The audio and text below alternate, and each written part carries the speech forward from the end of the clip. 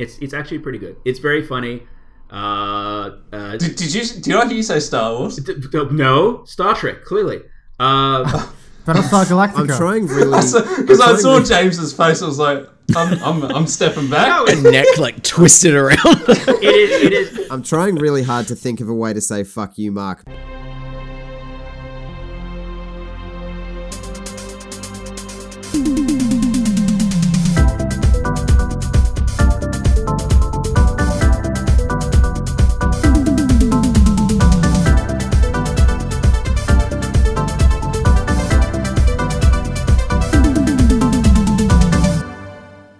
Welcome to the Well Played DLC podcast, Australia's juiciest gaming podcast. I am your host for this week, Adam Ryan, joined by Nathan Hennessy.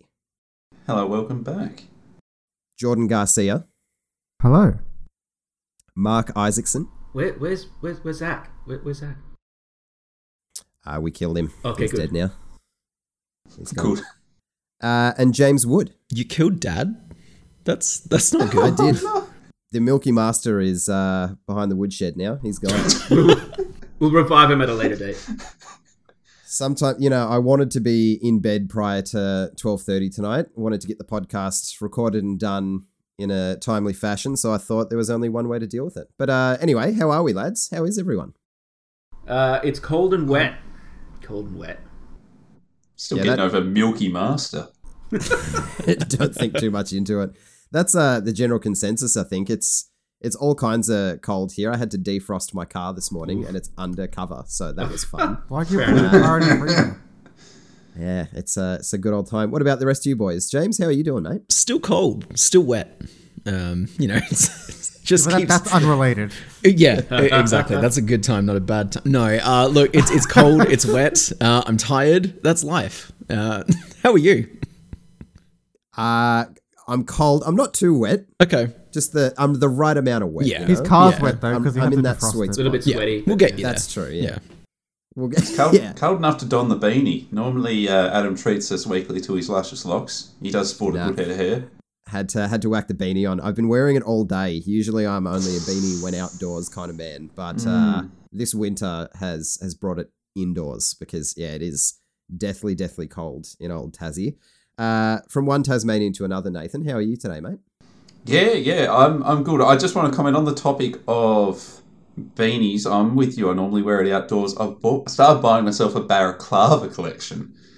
So I go to work. Yeah, I go to work, and there's still a bit of I don't know, maybe a bit of tension around putting up the full balaclava. So maybe I'll just put up the front part, just to cover the nose, because I work early mornings out in the cold, sort of doing manual labour, and I get the real drippy nose, and I'm not coming off heroin or nothing. It just drips like a faucet. Nathan, so I like to put the balaclava up, keep it snug. Yeah. There are other ways to tell us that you're excited for PD3. Yeah, rubber band. Everyone got. Oh yeah, okay. It's just a balaclava reference. Okay, gotcha. Yep. So anyway, yeah, still yet to go full balaclava, but I like to go jogging in the morning as well, and I haven't quite crossed that bridge of just going full mask up as I'm jogging down the street, because I'm in a historically rough area, so it's kind of a bit transgressive. I recommend when you do get to that stage, don't jog with a machete. It'll just look worse. Leave the machete at home? Yeah, gotcha. You might chafe. I want to believe it started off as beanie length, and then it went over the eyes, and then it covered the nose, it's slowly making its way down your face. Well, yeah, I still leave a spot for the eyes, but otherwise, yeah, you're absolutely on it. Yeah, it's when it gets to the shoulders, that's when you have to worry. It's the Aussie version of Venom. It is quite life-changing in a sense, just having that sort of warmth, consistent warmth from the neck up is a delight that I've restrained myself from for many years and would recommend. I can imagine, in those early mornings, it'd be all but necessary. But what about you, Mr. Garcia? How are you this fine evening? Not too bad. James is gonna feel bad for this, but I learned my dad was in a car crash this morning, so he's all good. He's all good. And that's the episode, guys. All right, well done. Great. That's my time on Talk Well Played. about burying the lead, Jordan. Oh my God. Well, I mean, look, there's nothing I can do week's about been it. okay, Dad was in a car. There's nothing I Sydney can traffic. do about it. He's okay, so there's no point getting overly stressed about it. So Good Lord. You know. Well, I'm glad to hear he's okay. That's Yeah. good. That is the good news out of that. Yeah. Jesus. Yeah. I guess what I got to ask is, do you hate me, Adam? Yeah, why? Because you said last week that you'd play Rocket League with me, and you still haven't. Your words were, Key's not around this week, so it should be free. And I was like, all right, cool, and nothing. This is the issue with promising things to the person that listens to the recordings. Okay. Because even if it's before or after the podcast, He's all I receipts. ain't going to stop you right now. I don't listen to the podcast when I record it. It goes through one ear and out the other. good. Ooh. Probably for the best in some cases. Look, lads, enough of the preamble. We've got an absolute monster of a show to get through. Quick fire. I want to hear what games you've been playing this week, though. So we're just going to roll them off. James, let the people know what you've been playing, mate. I've been checking out Visage. I'm not entirely sure how I'm supposed to be Oh, is pronouncing that the game that. that's like PT? Good time. Yeah, the PT thing. I played We through the love games first. like PT here. Yeah. Me too. Everyone here does. You know what, Adam? You should recommend that to Zach. I will, mate. I'll let him know. The one that hates it. And how are you enjoying it? It's okay. I did the first couple of hours on stream because I'm incapable of playing horror games of that intensity without streaming it, because I need a sort of audience feedback to keep myself from getting too invested. But even still, I was jumping out of my chair and swearing a lot. So, fun, a little edgy, but in a way that I can sort of see where they're going with it. That's, kind of interesting. But yeah, that's pretty much about all I've been checking out, other than what I've been playing for review, which is South of the Circle, which should be up sometime soon. Ooh, a little bit of a tease. Yes. Circle back to that. Nathan, what do you got for us, mate? Yeah, I've been pretty strapped on the content, so I've just managed to... I've had 2 games sitting by my bedside table. It's been Xenoblade Chronicles 3. I've yet to start it because I don't feel comfortable that I have 100 hours to just sink into that without getting distracted, but I have started Digimon Survive. Nice. And that is a very unusual game. I'm only up to the 2nd chapter, so prologue, 1st and 2nd chapter. It's a visual novel mostly with a horror theme, which I didn't expect at all. It's a bit dark. Like, It is a bit dark. really- Yeah. I guess Yeah, that it's also really kind playing of up. makes sense with its subtitle of Survive. Yeah. I don't know how to read into the survive in a literal sense as yet. Maybe there is a literal meaning to that. Maybe the characters do start getting nicked off later in the VN, but it's been a VN year for me, and this one's definitely one of the highlights thematically, and it's even got some cool turn-based combat in there.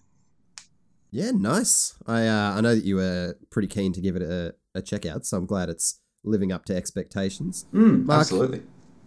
what's the week looked like for you in the games? I will second Digimon Survive, although I've only finished the first chapter so far. So, but yeah, I really like the character designs though. I think they've been the artwork, I think it's really good.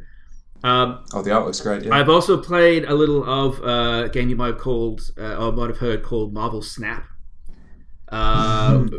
Free to play, shit ton of microtransactions, which thankfully you can completely, utterly fucking ignore. The actual card game mechanics of it though are fantastic. It's 2 minutes per game. It's really quick and easy, really easy to get a hang of. The combat of it all is really actually well thought out. Actually worth playing. I really enjoyed it. Yeah, I'm a bit addicted to it at the moment. I'm not usually a mobile game person, but I've it's got its teeth in me. It's pretty good. I'm hearing that, so I've been holding off. Yeah, you'll get there. It'll get to you eventually. Jordan, let us know. What's the week been? What it's been treating in? We'll start it with Rocket League. Thank you, Adam. No worries, mate. Anytime. Naturally, the weekly course of GTFO. So I can now say I'm 5 out of 10 missions through this current rundown, which is way more than I ever thought I would get. I might even finish the entire rundown before the next set, which would be cool. Unheard of. I've been playing a game for review, which we'll talk about a bit later. I dabbled a little bit into the new Sea of Thieves update because the captaincy update finally came out. And I was impressed at how much it actually changed the game. And then I also have been playing a little bit of Halo the Master Chief Collection because Halo Infinite makes me sad. Same. Fair enough. That's a good call. That's a good call. That's a pretty well-rounded week for you, mate. You've got a bit of this, bit of that. Yeah. I mean, I was a bit sad playing Rocket League by myself, but You gotta do what you gotta do. That's true. People are going to disappoint you. You just got to Yep. move on with your life. I feel that. Look, I've been playing fuck all, only review games. So speaking of review games, segue, there's quite a few for us to get There through. is. Nathan, why don't you kick us off with your first game out of multiple. Yes. What have you been up to, and how did you like it? All right. So first up today, we've got 2 Point Campus. Now, spoiler alert, this one came in with a pretty high ranking from myself, which was probably no surprise when I previewed this all the way back in May, which, again, I couldn't really see much of a difference between the build I played then and the build I played now. On PC, this was very, very stable, minus a couple of little odd quirks I mentioned in the review, but nothing that should detract. This is a solid, very approachable management sim. Something I've mentioned in both my articles review and preview is a genre that I'm typically quite intimidated by.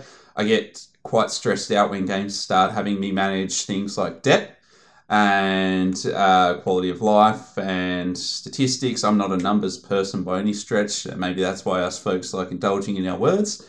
So this game, it presents you with the option of, yes, you can manage debts, you can take out loans, and you're effectively building up a series of 12 different campuses to different levels of prestige, fulfilling things like student satisfaction, staff satisfaction, participating in all different kinds of events with neighbouring university campuses of the same theme. So some of the university campuses are themed. There's some that are sort of like Harvard-esque, where they're relying on a kind of Ivy League prestige. There are others, the popular one whose name eludes me at the moment, but it's effectively an off-brand Hogwarts. So you've got all these wizards being trained up, which is a wizards, but really interesting mechanic for this one is you start off with no money, because basically Voldemort has visited and bankrupted you with magic. So what you can do is take out loans in order to get ahead, so you're managing debt straight off the bat. So there's lots of these really cool wrinkles. And one thing that I praised when I initially played the game, and it has continued since, is there's no,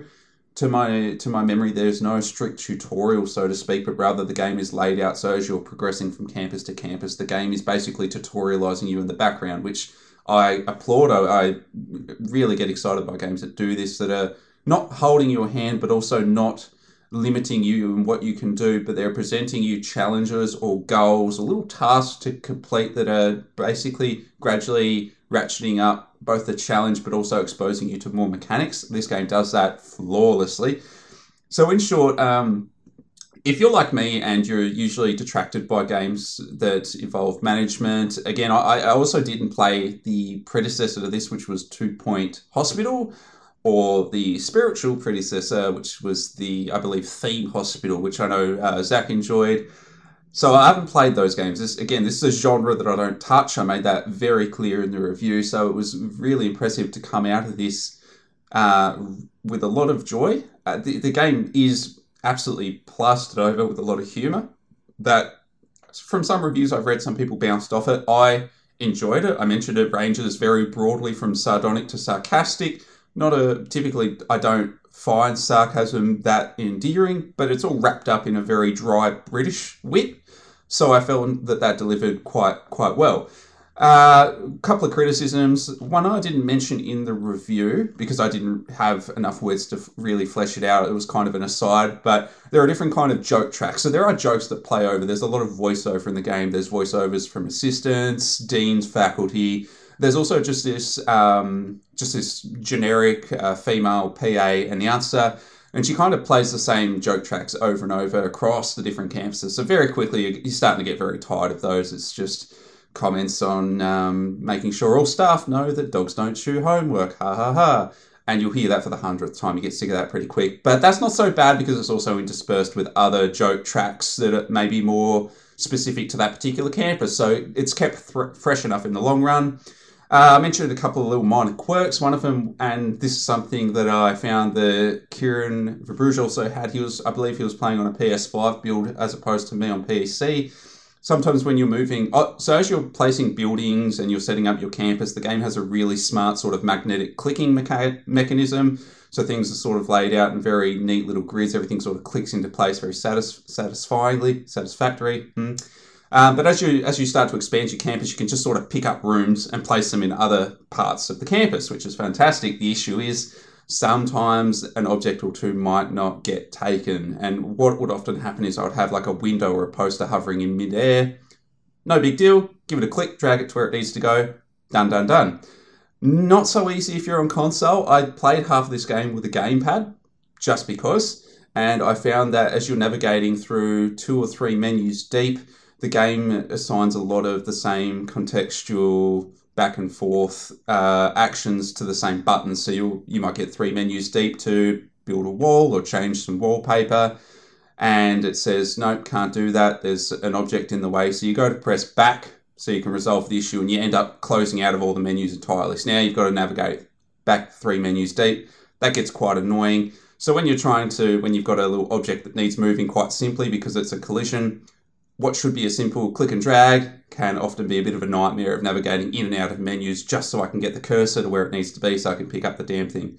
Not a big deal. So the pros, as I said, super witty. I think this is a management sim that's going to be approachable to a lot of players, not just because of the humour that's presented, but because it's a bit more friendly. It's not asking you to make really harsh decisions in terms of managing finances. There's usually a way, and when you have to compromise, it's not going to really cause you to grind your teeth. It's usually maybe going to lower some student satisfaction, but you'll just put a party on the student union. They're happy again, no big deal. The graphical style, same as 2 Point Hospital, very cartoonish and round, so it's quite endearing. And the soundtrack I found was quite earwormy, which, sometimes that's not a good thing, but it's very whimsical, light soundtrack. Sometimes there's even a little sort of Scar-inspired tracks in there, so it's quite bouncy. I enjoyed it through and through. I'd easily recommend this at a 9 out of 10. And I found this to be a really hard game to put down. I've been nagging my partner as soon as this sort of releases and hits Game Pass, which obviously as you're listening to this, it will be. She'll be all over that as well, I suspect, because me and her, I think we're now on a bit of a simulator romp. So, yeah, this one, easy A, thumbs up, definitely recommend, and definitely one of the highlights to have hit Game Pass recently. Big 9 out of 10. That's huge. That's better than Outriders. Little bit. Only 0.5, mate. Not only by half a point. Now, does it make you want to have a crack at other management sims? Has it got the juices flowing in that genre? It does. It has, absolutely. Because as I said, this is a genre that you'd have to really twist my arm to approach. When Zach approached me with this game, I was a little bit on the fence, but I thought, have to approach this with an open mind. Glad I did. So yeah, I'm actually kind of keen to maybe tackle something that also has kind of a light veneer to it. Maybe something like Planet Coaster, perhaps. Something maybe tycoon-y, because I know this fits more within the sort of tycoon game realm of management sim. So it's definitely opened it up. And the fact that I'm not having to pour through spreadsheets or any of that, it's got all that stuff in it, but it's way in the background for those that want it. I didn't want it, didn't have to consult it. So I was delighted. I really hope Nice. I really hope it's successful enough that they get to do 2 Point Country, which is like a SimCity ripoff. I'd be all in on that if they did that. Keep cranking up the scope. I mean, this is a way bigger scope than Hospital from what I've heard. Yeah. No, I'd absolutely be all behind that. Are any of the rest of you boys looking to give this a tickle, or is it not quite something to your taste? I did play think it would translate well? A lot of Hospitals, so maybe If I find time. Yep. Yeah, that's the trick. Yeah, supposedly August isn't very stacked with games, but I think us folks would probably disagree with that based on our experience the past couple of weeks. Sorry, James, go on. No, you're right. I was just wondering, do you think it would translate well to a Switch screen? I was just looking at some screenshots that you posted in your review, and I don't know how that's going to go on such a small screen. Do you have any thoughts on that? So, yeah, look, I found that I was constantly zooming in and out and would actually spend most of the game is very good in terms of communicating its visual information to you. So it will have little pop-up boxes that will appear that will make it quite easy to sort of see where the objects of concern or students of concern are on campus. But I would, obviously having not played this on Switch, I would be concerned both the fact that I had not insubstantial load times on my PC on its SSD. So that has me concerned for the Switch already, because the Switch is if you've already got bad load times on PC, you've got dreadful load times on Switch. That's not a rule, but you often see it happen. obviously there's those gamepad woes to just be aware of. It is a significantly slower experience with the gamepad as opposed to just clicking things around with a mouse. And the actual screen itself, I think if you can get past those two hurdles, the potential load screens and the gamepad, I think the Switch would be an absolute ripper to play this game on. This is absolutely the kind of game that I would want to play on the go, especially with it being so hard to put down. So I don't know that the smaller real estate would be a big hurdle, particularly because the game is very generous with how it wrangles its camera. Really lets you get in there and also make sure that when you're zoomed out, all the objects of interest are easily highlighted for you. Yeah, excellent. I can see it being solid on the Switch if the hardware can dig it. But if the hardware 9 can, out of yeah. 10. Yeah. Very, very recommendable. If you want to read the whole review and see all of Nathan's thoughts, you can do so over on the website. But yeah, it definitely sounds like it's best on PC. If only we had someone who's recently reviewed a PC. Jordan, would you know anyone like that? Nope. Okay, cool. I reviewed a Moving laptop on, though. Look, that's close enough. Trackpads aren't my deal, but why don't you tell us about that, mate? Yeah, so I've spent probably around 4 to 5 weeks with the Asus ROG Zephyrus Duo 16. Arguably the most expensive thing that we've ever had the pleasure of reviewing. It's just a cool $6,000. Ooh, that is very cool. Wow, buddy, look at that kit. Where's yours? It's on the way. Okay, good. Yeah, they said one for everyone here. That's on this episode of the podcast. So Zach missed out, nice. unfortunately. Quoting it. But yeah, so I spent quite a while with it. As I'm sure Adam and maybe Nathan know, I'm a bit of a PC tech aficionado. I spent a lot of time learning all these things, how to benchmark, using all the data and all that stuff. And I can say it's a good laptop, but boy, do I hate the way Asus shoves bloatware onto their computers. It is so frustrating. The biggest one for this, the biggest offender is their Armoury Crate software, which you can use to control like the power consumption and the fan speed and stuff like that. So you can kind of control your thermals, which is nice. And it's integrated properly into the secondary screen, which is laptop comes with, which I'll get to in a second. But ultimately it's just extra software that doesn't necessarily need to be there. You can provide documentation for people to be like, hey, if you want this, you can do this. But the fact that it's there just makes the startup a little more annoying because it has to boot all those things up when you launch a computer. Which probably my biggest point of frustration. But after using, because I used it to edit the last, I think, 2 or 3 podcasts. And as someone that lives in the Adobe Creative Suite, having that second monitor on a laptop is a godsend. Being able to if I'm in Premiere, I can just tap what plugins I want to use, or say I'm editing the podcast and I notice there's something going awry with some of the EQ, I can just, put my finger on the bottom screen and drag where I want the EQ to settle and stuff like that. It's actually really good. And I feel like this, it's a matter of how this technology first came into play, because it first came into play in their ZenBook series, which was productivity focused computers, not gaming. And it's still definitely where these setup strengths lie. And that's not to say that it's not a strong laptop. It's got a Ryzen 6900 HX and a 3080 Ti in it, so it's packing some hardware. It's just I found I got the most use out of that extra functionality from the second screen in productivity spaces rather than gaming spaces, because most games you don't really need a second screen unless it's something like Destiny where you're dragging your spare weapons through DIM or whatever. I did put it through about 50 passes of the Forza Horizon 5 benchmark, so not an insignificant amount, just to make sure that all the data is pretty even. And yeah, it performed pretty well. I was impressed with a 16:10 aspect ratio at 1440p and HDR. It ran pretty well, but that's where I came across its biggest issue, which is its thermals. So when I benchmark computers or anything, I keep my room at a temperature-controlled temperature of 21 degrees Celsius. That's pretty much the standard. The CPU hit a whopping 91 or 92 degrees or whatever, which If you raise the ambient temperature by 9 degrees, you're hitting 100 degrees and it's going to start throttling. Can you cook an egg on it? Probably, to be honest. And so what ends up happening is that the laptop becomes very loud and very hot, and so you don't get as much performance as you'd want to, which is a bit of a shame because the thing is pretty big and it uses liquid metal, which is pretty insane. So it would have been nice. Wait. Is that like the Terminator from Terminator 2? No, it's from Metal Gear Solid 6. Okay, cool. I'll shut up again. Anyway. But yeah, so it uses liquid metal instead of your normal thermal interface material. And that, if it's still hitting those temperatures while having all that stuff, you know that the temperatures are just running away from the engineers, which is a bit of a shame.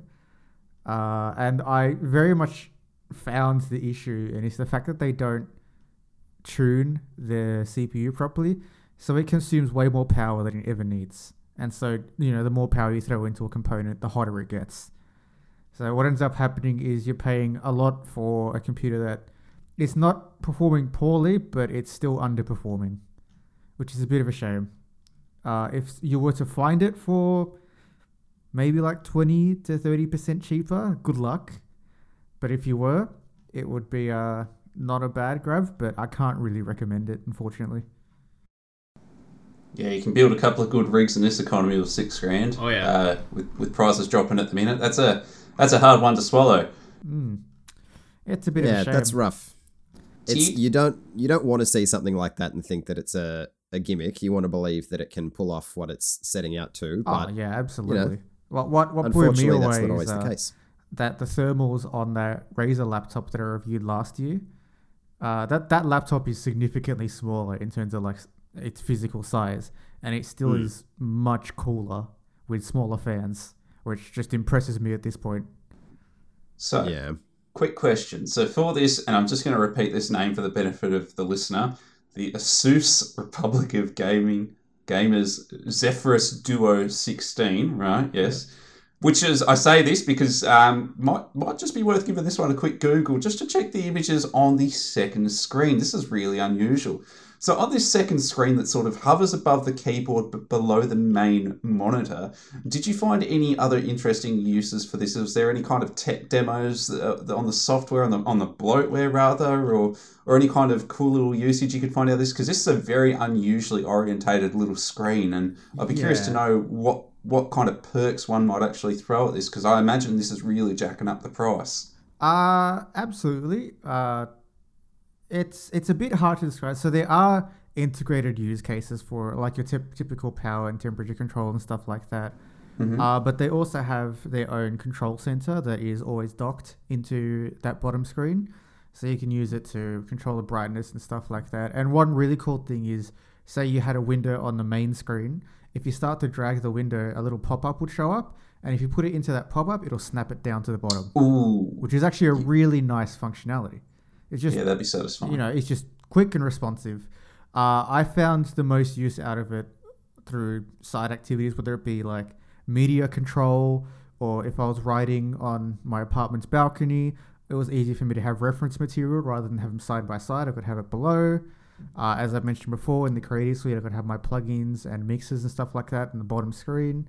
In terms of like normal, you know, this is what ASUS intends you to use it for.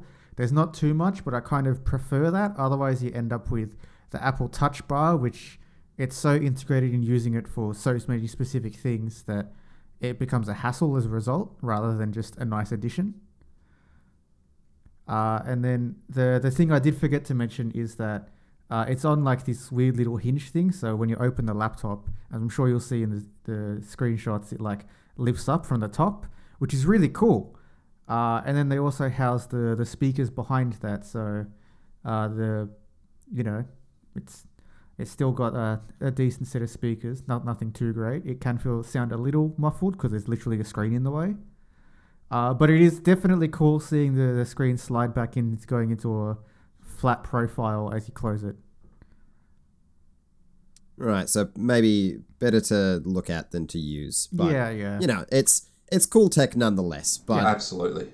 Maybe spend your $6,000 elsewhere. Yeah. But for a fraction of that price, you can get a cool looking little indie game, an Australian made indie game that Mr. Isaacson has been playing recently. Right. Quick math. What's the fraction? We don't do numbers here. We just went over this. Definitely less. What's 6,000 than 10%. divided by 30? I think it's 30. 0.05? Something No, like 0.005. Anyway, Hey, regardless, Cult Cult of the Lamb. Cult of the Lamb, Mark. Tell us. I'll make it short and sweet. Hopefully, the review will be up on the website by the time this podcast comes out. I genuinely thought that my game of the year had already been locked in. Ooh. With Tunic, which is something I reviewed on the website a couple of months back. Not Elden Ring. No offense to Elden Ring. Love the game. How dare Not you? my game of the year. I honestly thought Tunic was going to be my game of the year, and then Cult of the Lamb came along. If you've played Hades, if you've also played Stardew Valley, and then combine those two together, you pretty much have Cult of the Lamb down packed. So the whole concept of the game is you're the last lamb in existence. You're about to be killed off, and you get revived by essentially like the equivalent of the devil, I suppose you could say. And you're tasked with creating a cult in its image, going through and essentially upgrading everything in terms of your equipment, the cult itself, by essentially doing that sort of roguelike randomized run-through missions. But it's the actual extra element of it, which is the Stardew Valley kind of element, where you have your little cult, you have a family essentially that you have to look after. You have to pick up poop after them, you have to feed them, you have to provide sermons and sacrifices and all this sort of stuff. It sounds like a lot, and there's a lot of mechanics to it all. But yeah, it's just it's probably one of the most inventive combinations of two different genres that I've seen. It's incredibly easy to play. It's probably the most enjoyable experience I've had all year. And yeah, absolutely, I think it's going to vie for Game of the Year. If it doesn't win awards, I'd be very surprised. I think it's that good. I genuinely think it's that good. Do you reckon it's good enough for Zach to rig the Well Played Game of the Year awards for? Again? I will bribe the shit out of him if I have to. And or Tunic. One of the two. We'll see. Well, you know what the Well Played awards are like? Easy to rig. Yeah. Just Capcom have done it twice in a row. I think we already have Elden Ring down packed for that, but I will vote for Cult of the Lamb or Tunic. But at this point, I think Cult of the Lamb might actually have the edge. I think I just enjoy the combination of the two different genres. It's very, very smooth. What Cult of the Lamb has that Tunic doesn't have? A lamb? Feeding your friend's poop. Feeding the friend's poop. Yeah. You can do that. I try to actively avoid that. And it's true, because when I first loaded up, it's like you are building this cult for this evil character. Essentially, it's like an evil character, and you feel like you need to go in and you sacrifice the villagers to make yourself more powerful, etc. But the more you go into it, and the more villages you get, the more you actually become like it almost feels like a family. Like the way the villagers will come up to you and go, "I love you so much. You're great," and then you can marry them, and you can see them have relationships brewing, and then they grow old, and there's this weird sort of, you don't want to hurt them. You actually don't want to hurt them because they're going through life because of you. You've been indoctrinated. I've been indoctrinated by a freaking lamb. You're a part of the cult. The game has got me. Oh god, no, it is. It's. Do you want to start feeding him poop? I try not to eat. I try not to eat a poop. It makes them sick. But also it's very funny. It's a great game. It's a genuinely great game. The fact that it's an Aussie studio as well makes it even more worthwhile for me personally, because that's what I play a lot of. So yeah, it's right up there as one of the games of the year for me. So this game would build towards a conclusion, I assume. Like, what kind of, like, how many hours? It's not always an odd question to ask, but like in a ballpark, how long do you think players are probably going to sit in this before they perhaps roll credits? If you ran through as quickly as possible, probably 20 to 30 hours. Yeah, if you actually sat down and spent time in the village and take your time with it, it would be a lot longer than that. And you can rerun through the roguelike element as many times as you want, and it expands further with each boss that you beat. And it's a balancing act of making sure when you're going out and expanding and fighting and so forth that you're also, you're being constantly notified of what's happening in the village. So you can actually teleport back once you've got that upgrade to make sure they're okay. Because if you leave them for too long, shit goes to shit.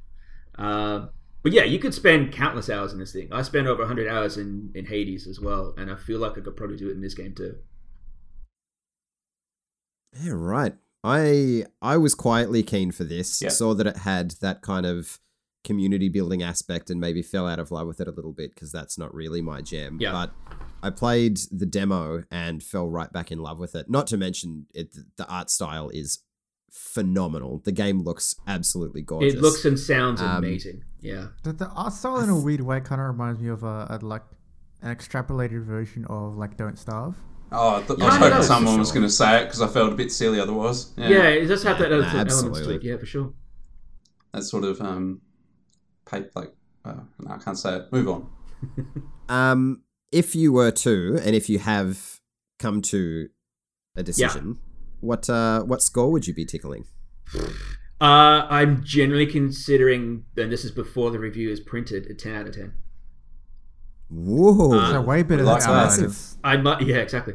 I might lower it to 9.5. There are a few minor things that I think might drop it down a little bit. I don't feel like the combat is quite as sharp as it could be. It's still good, but I don't think it's quite as good. So, but I'm very, very close to giving it a 10. So I guess once you've listened to this podcast and go and read the review, you'll see the result. Love that. Well, I'm all of a sudden very, very, very keen to play it. But I don't have a good segue for this one. Something I have been playing. Woo! There That's a we good go. one. Yeah, That's that what works. I've got. I've recently played and reviewed Multiverses, the platform brawler from Warner Brothers. I won't speak too long about this. I've talked about it previously because it's been in beta for a while. But yeah, it's Warner Bros. Take on a platform brawler, so something similar to Smash Bros. Or Brawlhalla. When it was announced and first shown off, I was in the camp of people that thought this is a reskinned Smash, which it very well looked like at the time. It's you damage your opponent, the number above their head goes up. The higher it is, the more likely you are to knock them off the stage, gain a point. First to, I think it's 5 wins the match. So it is very Smash-like in like the foundation, but it separates itself pretty well past there. It is fairly different. So you've got combat-wise your jump, your dodge, your normal attack, and your special attack, and both sets of attacks have 4 different like variations depending on where you point the stick. So it's very easy to pick up and learn, but very, very hard to master. I don't want to make comparisons throughout the whole time I talk about it, but I feel like Smash, you can grab any character and just kind of mash the shit out of the buttons and do okay. That's exactly what I've done anytime I've played Smash. This game very much wants you to like main a character and learn that character and learn how to use them. But yeah, combat feels good individually, but the really cool thing about Multiverses is it's very co-op focused. You can do 1v1 and you can do free-for-all, but it's like Premiere mode is a 2v2. And the move lists really accentuate that as well, because there are moves that mesh together really well, whether directly or indirectly. So in a directly combat sense, Bugs Bunny has this attack where he burrows into the ground and then comes up somewhere else on the stage, and the teammate can throw projectiles into it to kind of hit the opponents if they're over the hole. So like Batman can throw a batarang, or Steven Universe can shoot like a beam through it and it comes up the other side. So there are lots of creative little ways that these characters kind of mesh together. And in a cooperative sense, there's characters like the one specifically made for this game called Rain Dog can tether to the other character and bring them back in if they're going to get shot off the stage, or can slightly heal them. And it creates this cool dynamic where you have to be aware of what your other player is doing, as well as trying to damage your opponent. And it's a cool little mini chess game to be playing instead of just beat the shit out of your opponent and that's it. Because I feel like in in other platform brawlers, you're all kind of doing your own thing, and that's kind of where it ends. So that creates a really cool little wrinkle. As far as the characters, which are kind of, what are going to bring people to the game because they're big properties, you've got like Batman, Superman, Wonder Woman from DC. You've got Arya Stark, weirdly enough, from Game of Thrones. You've got LeBron James, which is hilarious. And then you've got all the Warner Bros. Characters like Taz the Tasmanian Devil, Bugs Bunny. Animaniacs should be in this game because the Animaniacs fucking rule. But they all look, sound, and most importantly feel absolutely spot on to what the characters are. So like Velma, and I know I'm really shooting myself in the foot by bringing up Velma, the way she attacks is with speech bubbles and like aha moment light globes, and those are her offensive moves. So everything feels very in line with how that character is and how they're portrayed. And they're all voice acted by who you would expect. So like Kevin Conroy voices Batman, which is fantastic. With Matthew the exception Lillard, of LeBron James. with the exception of LeBron James. Although, nah. But yeah, Matthew Lillard voices Shaggy. Like, it all feels super Does Danny authentic, DeVito which is voice awesome. Velma? Yeah, naturally. Yeah. Who else is going to voice her?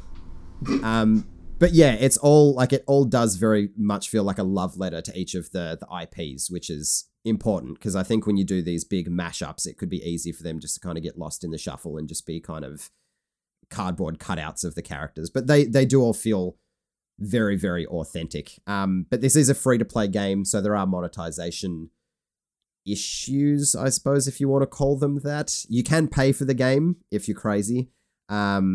They're called Founders Packs. They go up to $150, which is fucked. The game feels really premium, but $150 is outrageous. And you've said it before, but that $150 doesn't unlock all the characters out of the box. What? Which is, it's insane. But you can unlock characters through playing the game. You earn gold, which is like the non-premium currency. It gives you quite a bit to start with. So you could buy probably one character only within maybe about an hour of play. Past that, you're spending hours and hours and hours trying to unlock a character. But it does let you play all of the characters in kind of like the offline mode, like the training mode. So you can like try before you buy. So it's not just, I don't know, Harley Quinn sounds cool, I'll pay $30 for her. You can make informed decisions, which I do appreciate that. There are other, there's like a premium currency. You can buy skins. They're ludicrously expensive. The animated Batman skin that I really wanted was $30, and fucked if I'm paying $30 for a Batman skin. So you could have afforded that if you let me buy your Fortnite skins for you. Yeah, that's true. My Fortnite daddy. Tell us about the stages. The stages are fucking boring, Nathan. They certainly are. That's the impression I got tiny. as well. Yeah. You know what? I think if there was going to be anything like that in a game like this, the stages would be the best part for it to be boring because it's easy to build a better stage later than to fix boring characters.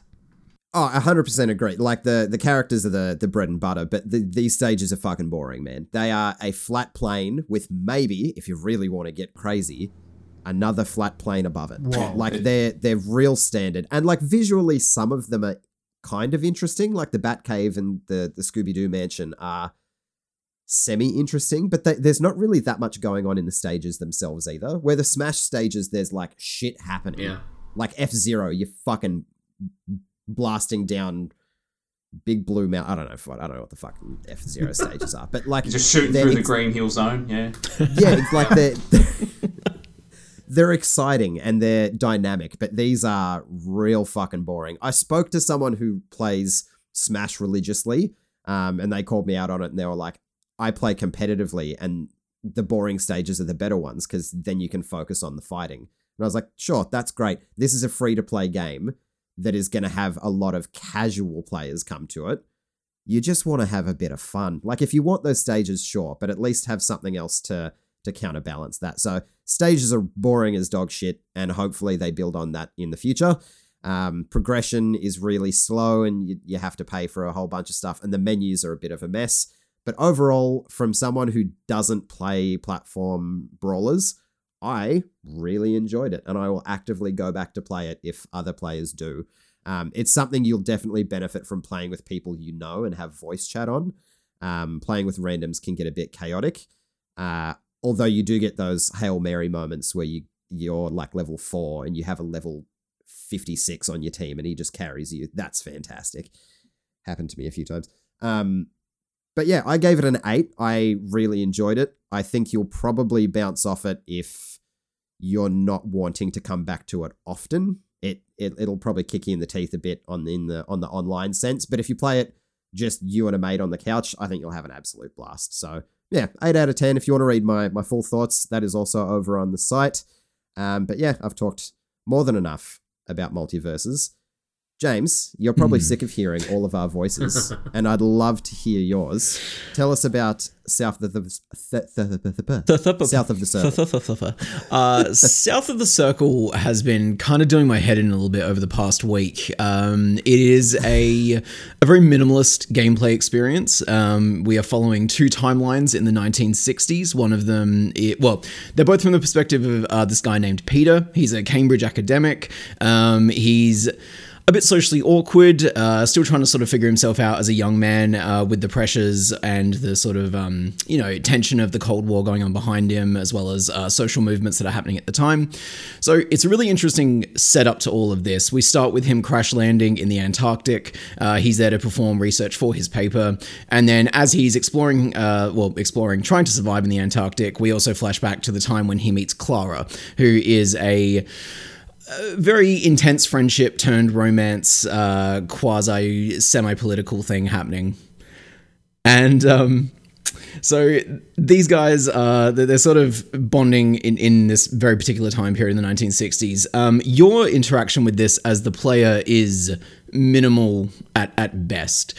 It's got a very stark art style, so at times it's very beautiful to look at, but all it really requires of you is to push the stick forward or occasionally choose the inflection that he might use during a conversation. Not even necessarily a dialogue choice, just the tone that he's going to adopt for whatever he might say next. These happen without your input anyway. If you just sit there and do nothing, the game will choose an option for you. I don't dislike the idea of this concept. I think minimal interactivity is not inherently a bad thing, especially if you're going to try and tell what the developers have described as sort of like a prestige drama in the form of a video game. Like it's a HBO miniseries type situation here.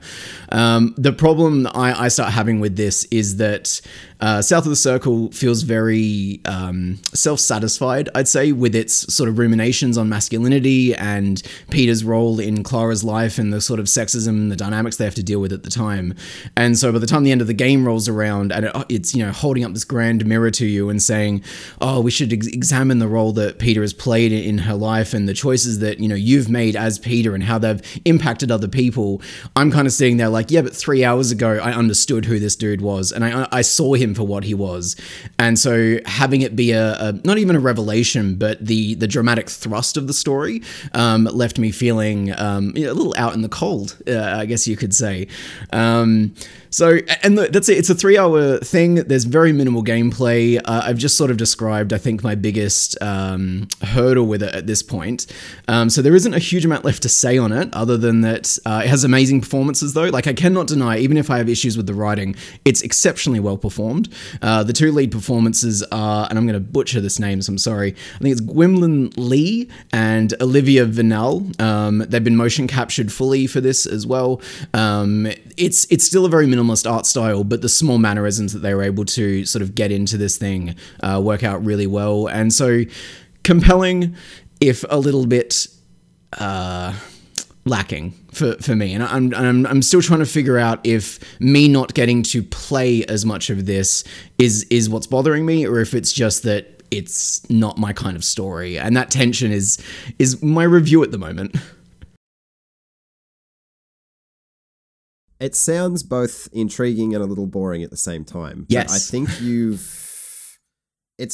you've piqued my interest. I think with your eloquent way of speaking, probably more than the actual game. But I had a quick look at the trailer that you popped in the chat. It's pretty. I think I'd be drawn to it Mhm. if you hadn't pointed out the flaws to me. So potentially I Yeah. might not give it as quick a look as I maybe would have. But you said it's what, a 3-hour runtime? Yeah, Is that exactly. right? You can smash this out in an afternoon. It's it's like sitting down and binging a TV show. It's just, I sort of found myself at times being like, if you want me to just watch this story, let me put the controller down fully then. And at that point, we start getting into, well, why is this a video game? I think one of the great things about video games as a medium is that they can be almost anything they want to be. I don't begrudge that kind of exploration of the genre or of the medium, but I just don't know if this quite works. And a lot of it does come down to, it's very high on itself, and it's difficult for me to get on that wavelength with it, I think. Fair enough. It is it's a topic maybe we'll delve into at some point, because that is a very, very good point. Indie game with a capital I. Yeah, absolutely. The old triple I. I don't want to force a score out of you, but what sort of score range are we looking at, do you reckon? I'd say we're looking at anywhere from between... 1 to 10. What was that? Anywhere from 1 to 10. Yep. Nailed it. Exactly. I don't know. I could see myself comfortably landing on a 7 for this, just because I don't necessarily blame the game for my particular tastes. And I can, definitely acknowledge that there's some very well done elements to this. It is a very compelling, if not very inspired story. So I guess we'll see. Nice. And I mean, 3 hours, it's not exactly plundering your time. No. And you might have mentioned this, but what platform did you play it on there, James? I played it on the PlayStation 5. So this originally came out on the iPhone back in 2020, actually. So we're just now finally catching up to a console release. And it does translate very well to a controller. Well, not to a controller, to a big TV, let's say. Okay. Yeah. Good. Nathan. Hello. I'm back. Ruined my segue. Oh. But anyhow. It was so good. Tell us more. It was so thin. It was so thin. Tell us about Cleo, A Pirate's Tale. Mate, can I just say, that was, there was an easy segue there. You could be like, Nathan, would you want to pirate this game? I mean, we don't advocate that sort of thing. That's why he'd say no, and then you go, speaking of piracy, Cleo, A Pirate's Tale. Right, well, when we re-record this entire podcast, just so we can try the segue again, I'll go again. But Nathan, take us away, mate. Well, you know me, I love to eat some booty. So what we've got here tonight is Cleo, A Pirate's Tale. That's a segue, right? Anyway, so Cleo, A Pirate's Tale is a game that came out last year. I think it was around December. Now it is getting its Switch release, and it should have just come out in time for this podcast. So what this is a brief 4 to 5 hour point-and-click game in spirit, but really it's presented as a very much a top-down, and I even went so far as to say this is almost presented as a kind of Game Boy Advance game. The controls are no more than you would expect to find from a Game Boy Advance game. It has very much the kind of colour palette that you might have familiarised yourself with a lot of this sort of top-down adventure games of the Game Boy Advance era. Obviously, the big ones that come to mind are something like Minish Cap, so we've got a lot of vibrant greens and blues. It's very pretty in its low poly art style. So to kick this one off, we are in the shoes of Cleo. Cleo's a bit of a daydreamer who is sort of running a seaside pub with her father. She's grown up very much on, she loves reading books of the stories of pirates at that time, particularly of the legend of, or the legendary Captain Cabaker. And so she's not one to have set out on the water. She doesn't swim in that. But anyway, there's some unusual series of events that cause her to go and foray out into the ocean. So what happens here is it's kind of nonsensical to start with. Her father goes and tells her to go into the kitchen and, help out around the pub. Goes into the kitchen, finds a dismembered hand in possession of a diary. And she believes that the diary, I think, maybe belongs to Captain Cabaker or one of the legends of one of his adventures. So in releasing the diary, releasing the hand around the diary also sets free a ghost that turns the kitchen upside down. Dad gets real shitty with her, sends her out into the real world. So she's off on a ship that gets hit by a kraken. And of course, because she can't swim, it's very much a surprise that she washes ashore safe and sound. Of course, throughout all of this is this kind of whimsical commentary on pirate fiction of the late 19th century, a lot of pirate puns, a lot of whimsical call-outs that you might expect to see in a children's cartoon, I thought.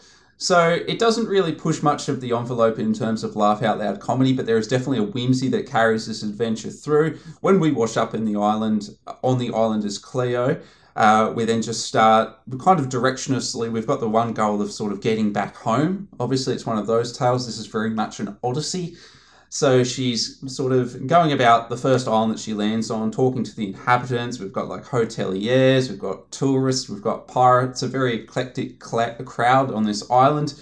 It doesn't really draw too much attention to itself. It's just quite happy to be a little bit absurd, very much cartoony and comical.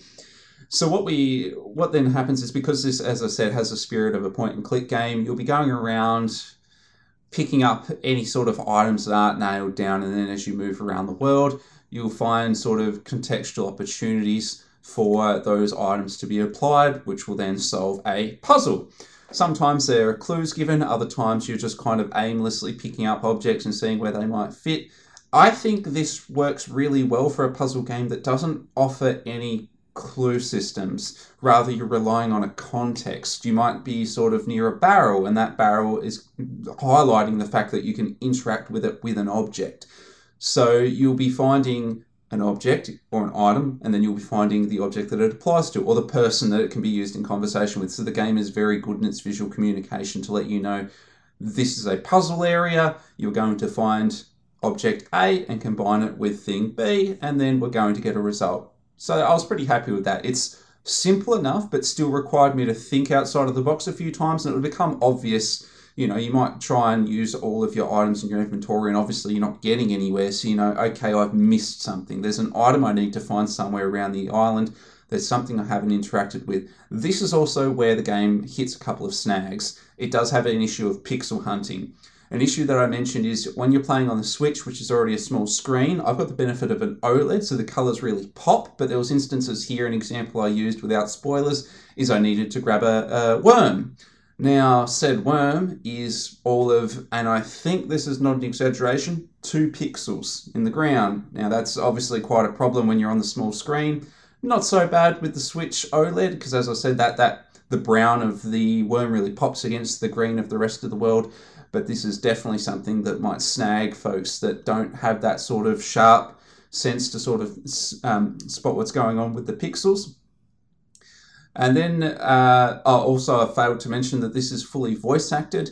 It's not the best audio quality. I'm not sure if it was an issue with recording, because this was a Kickstarted game by a solo developer, so I can't assume that they had, you know, the most top of the line studio to do their voice recording in. But all the performances are absolutely, you know, meet the mark. They all commit to the bit. They're having a lot of fun doing all of their whimsical, cartoony pirate accents.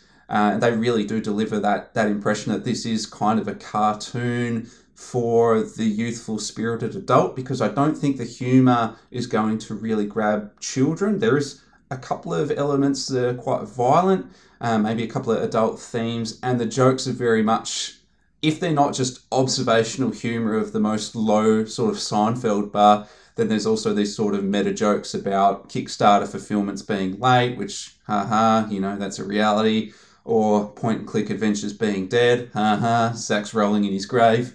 And there's also, there's this card game that they've made in it. It's called Kraken Fodder. It's I always kind of struggle with video games that introduce a card game minigame or a dice game minigame, and this is a card-driven dice game. Brilliant example of it, Orlog. You know, that's a fairly simple dice game. Wrap your head around it pretty simply. It gives you a good idea of what both sides of the table have in their possession, what moves they can make, and therefore how they might bluff one another. This game gives you somewhat of an impression of what both sides of the table are doing, but the AI is sort of very much operating in its most optimal sense. And I had an issue where on my very second match of this game, which is quite integral to the story, strangely enough, that, you know, obviously the developer that has made this mini game was so proud of it, it becomes quite a central focal point of the story in no meaningful way, but it constantly pops up. Second time I was doing this game, mini game, it was mandatory. I lost 9 times in a row. I put the game down because the issue was I was learning nothing from the losses because there was nothing to learn. It's a very simple game. And to give you the very quick run of what this game entails, it's basically using a 52 card deck minus cards 7 to 10, not included. So cards 1 to 6 are cannons. You will load those cannons up with dice, and you'll shoot it at the opponent, and whoever's dice value is higher is effectively the winner. Not a big deal. Your 5 dice that you can use are expended as ammunition, and you can only reload it with 2 cards, a king and a jack. A very common issue you can run into very quickly, I'll give you a funny one, is just straight off the bat, the first 2 cards you happen to draw a king and a jack, and the opponent wipes them out. Well, for the rest of the game, you've only got 5 dice to use, and you've got to use that 5 dice to take out every other card in their deck.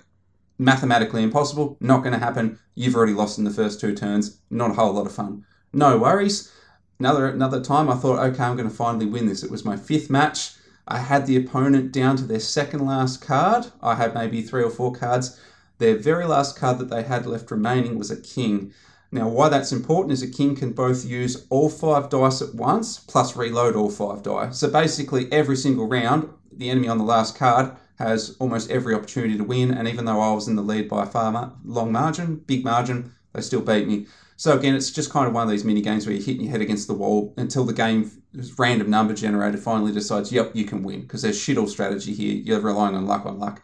Adam and I can wax lyrical on this. We're not the biggest fans of dice games that rely entirely on luck, that have a feign veneer of strategy. This didn't have it. And the reason why I go at length about this is because, as I said, the game wants to really put this as a front and center thing that constantly pops up.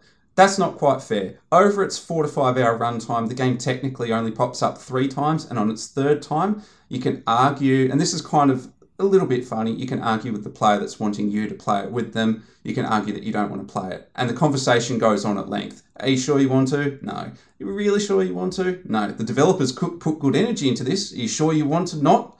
No, I really don't. Oh, fine, fuck it, we won't bother. Great, let's get on with it. So I thought, I respect the developer for having a little bit of self-aware humour about that, but I really disliked it. Are the first 2 times mandatory? The first 2 times are mandatory. So that second time that I got hung up on 9 times, I couldn't tell you how many minutes it was. As I said, this is a 4-hour game.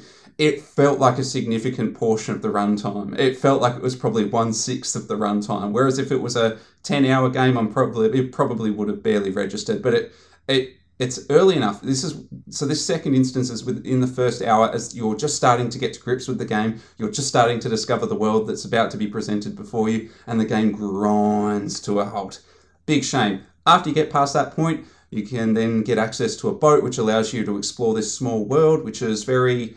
I think I was quite impressed with the fact that they were able to create this small little world that you can go around by boat to solve the puzzles, and the game is very good at sort of cleaning out your inventory between chapters and that to make sure that there's no red herrings, something that point-and-click games can often fall into. So all in all, this is a really lean little experience. It looks phenomenal. If you've got that nostalgia for a really high-quality Game Boy Advance art palette, this is there, fully voice-acted.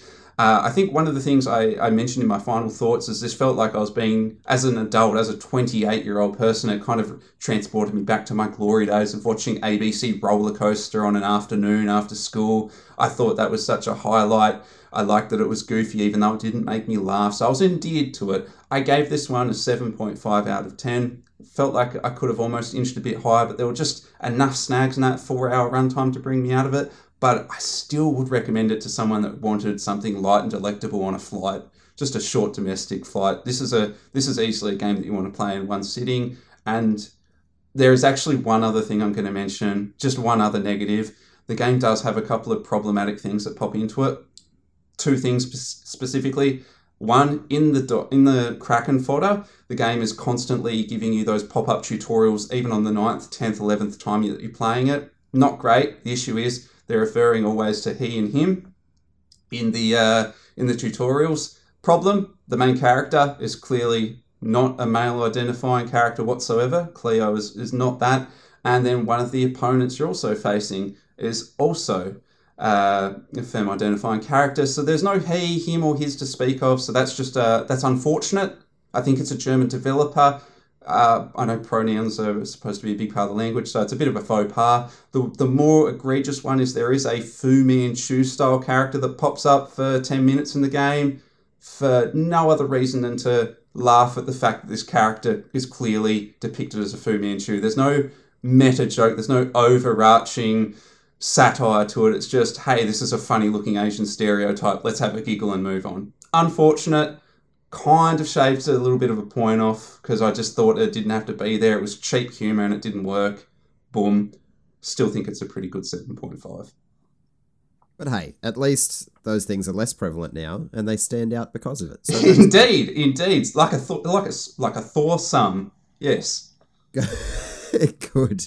Well, yeah, it sounds like it's something probably perfect for the Switch. You can bust out. Perfect for the Switch. Yeah, I wouldn't have played this if it was on PC. Being able to play this in bed and sort of just one lie down session, brilliant. Yeah, it sounds good. If I had a Switch, maybe I'd even swing on by and play it. But speaking of swinging, see what I did that's there? a good one. That's a good one. As soon as you said I had a Switch, I didn't hear a. As soon as I heard if I had a Switch, I was like, he's making a segue. Here we go. Yep. I didn't hear a thing Nathan said. I've been thinking of a segue the whole time. Speaking of fucking spiders. Exactly, spot on. That's not what we're here to do. It's not what we're here to do. Good, well said. Jordan, you've been playing a cheeky bit of Marvel Spider-Man, but not on a PlayStation. Tell us No, about I've been playing it on Xbox. Huge. Wow. You heard it here first, everybody. No, so I've been playing the PC version of Marvel Spider-Man remastered. So the PC version of the PS5 version of the PS4 game. Nice. I've spent probably around 16 hours with it at this point, so a decent amount of time. Obviously, I'm not here to review the game as a whole. I feel like I'd ruffle some feathers saying it's an aggressively average open world game, but swinging around to Spider-Man is fucking fun, and the story is solid enough. It's just that the rest of the open world sucks. But yeah, so I've more or less just been looking at how it performs on the PC front. Naturally, the game looks fantastic. Most Sony exclusives do. And I actually spent a good 3 hours scripting a benchmark for it because it didn't include one. And I have a gripe with this game because of benchmarks, but I'll get to that afterwards. And then all my data got invalidated because yesterday they put out a new performance patch. I was like, oh, okay, cool. But I've been spending quite a bit of time with it. I actually haven't had the chance to see the new performance patch, so I can't tell you how it runs at the moment. I can tell you how it ran previously, which was pretty solid. It wasn't perfect, but it was pretty solid. How's the swing? The game feels really responsive. Do you feel like you're actually Spider-Man? No, but I'm also not wide enough to be Peter Parker. So yeah. I'll be closer to Miles Morales than Peter yeah, Parker. I was gonna say. That's probably the better choice at the moment. Oh yeah, It could be Spider-Man 2099. I'm pretty sure he's Latino. I think so. I'm fairly certain that it does not matter. Continue on. But yeah, so the game looks phenomenal. I was so impressed at just, even without everything cranked to the max, how good the game looks. And it made me really appreciate how much work Insomniac put into making sure they didn't run like a pile of junk on the original PS4. And then the extra work they put into making it run nicely on the PS5. I didn't mess around with ray tracing too much, mainly because I find that ray tracing is a pretty kind of thing. I barely notice it when I put it on, and it costs way too much in performance to bother. But even then, like their normal reflections are super sharp. The lighting is crisp. I turned motion blur off because if you like motion blur, I don't know what to tell you. But yeah, honestly, pretty good PC port. They have a lot of the niceties of PC ports. In fact, in the latest update, they added some more options. Previously, in this review period, ray tracing was disabled for AMD GPUs because it was bugged, which is interesting because the consoles use AMD GPUs, but we know that's another thing.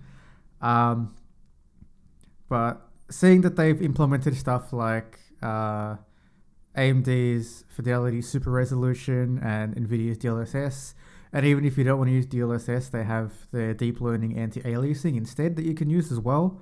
There's just a lot of niceties that have been put into this game, more than I expected. And yeah, overall, fairly solid port. Can't comment about the performance because I haven't tried the new patch and it apparently makes a big change. But they've at least, in terms of making sure the back end of it is pretty good for users, it's really good. It's flexible. It supports various display resolutions, so 16:9, 21:9, even the ludicrous 32:9. Even going further than that, if you're on a triple monitor setup, it's really cool. They've obviously put in a lot of care and effort into it. Still wouldn't say it's worth $95. Yeah, their revised price from previously $110, but that's a discussion for when Zach's here, so we can talk about that in The Last of Us Part 1 remake. I don't want to open the perennial can of worms, but what sort of price range? Just give us the price bracket that you would be looking at. I think their previous pricing of their ports to PC has been pretty fair, $75. It's still a premium price, but not so high that you're like, I can get in this day one because it's a day one release, where it's like, well, no, it's like 4 years old. Yeah, so, it kind of feels like they're testing the waters a little bit because they know some people will. Yeah. And good enough, if that's you, brilliant. This is obviously an experience that you'd probably be keen to get around. But Jordan, did you get a chance to try the DualSense? No, so I was just about to, because I finally got a replacement DualSense, because I'm sure some of you boys would know. Nice. My previous one went cactus. Right, I didn't, sorry. But the interesting thing with that is, it's Sony going back on their word saying they're not going to bring their haptic stuff to PC. And it's also interesting that it has to be done via USB. Yeah, it's you not can't wireless. do it wirelessly. Yeah. You have to have the controller plugged in, which is interesting. But I will get around to testing that. I just, haven't been able to because I need a functional DualSense for that. Do you score this review? I haven't finished writing it yet because I haven't been able to get the new benchmarks done yet. But it is destined for a score, is that? It is destined for a score. Okay. If it was purely based off of how it handled before this latest update, I'd say about an 8. Not as good as Outriders, but it's close.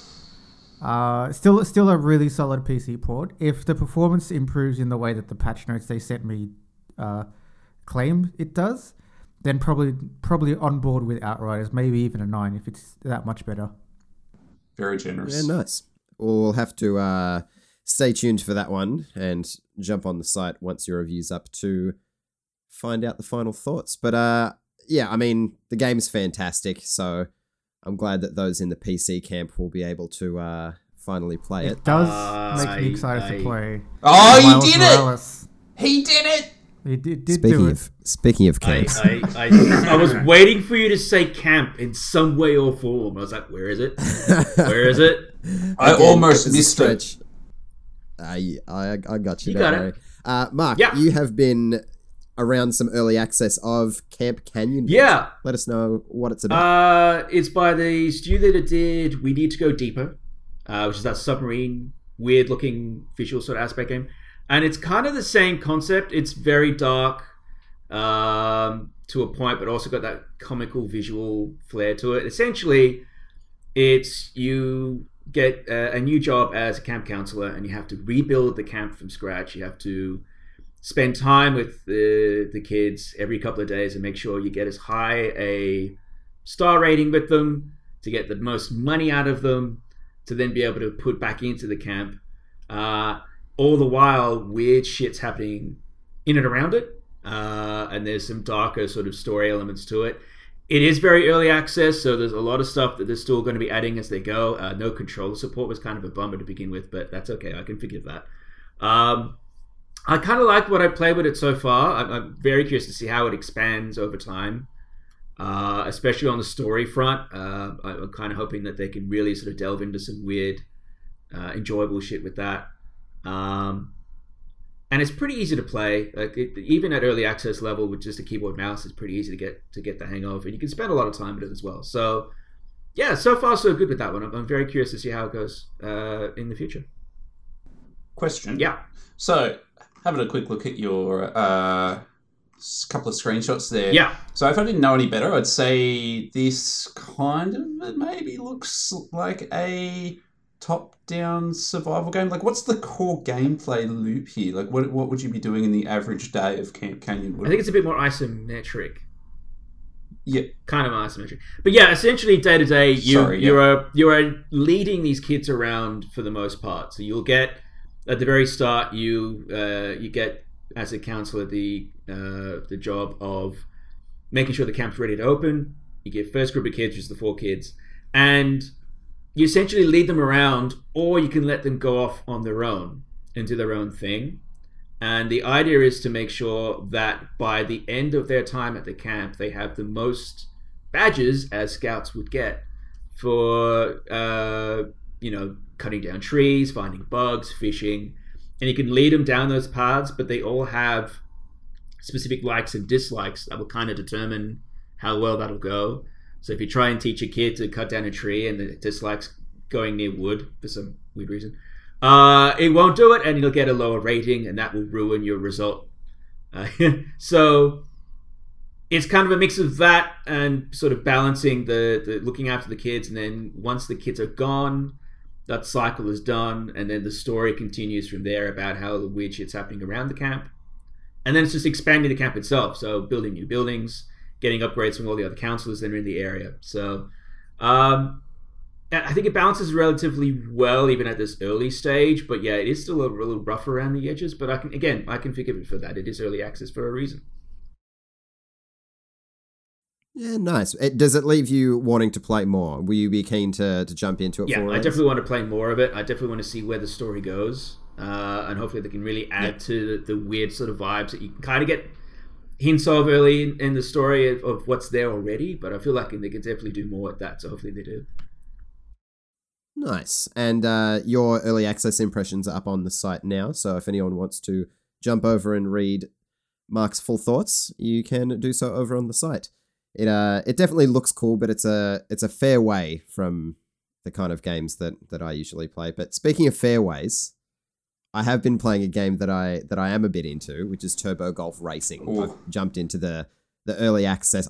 It was a fucking stretch for that. I was racking my brain. Round of applause to you, listener. I'm looking forward to your last segue, I'll put it that way. I'm struggling.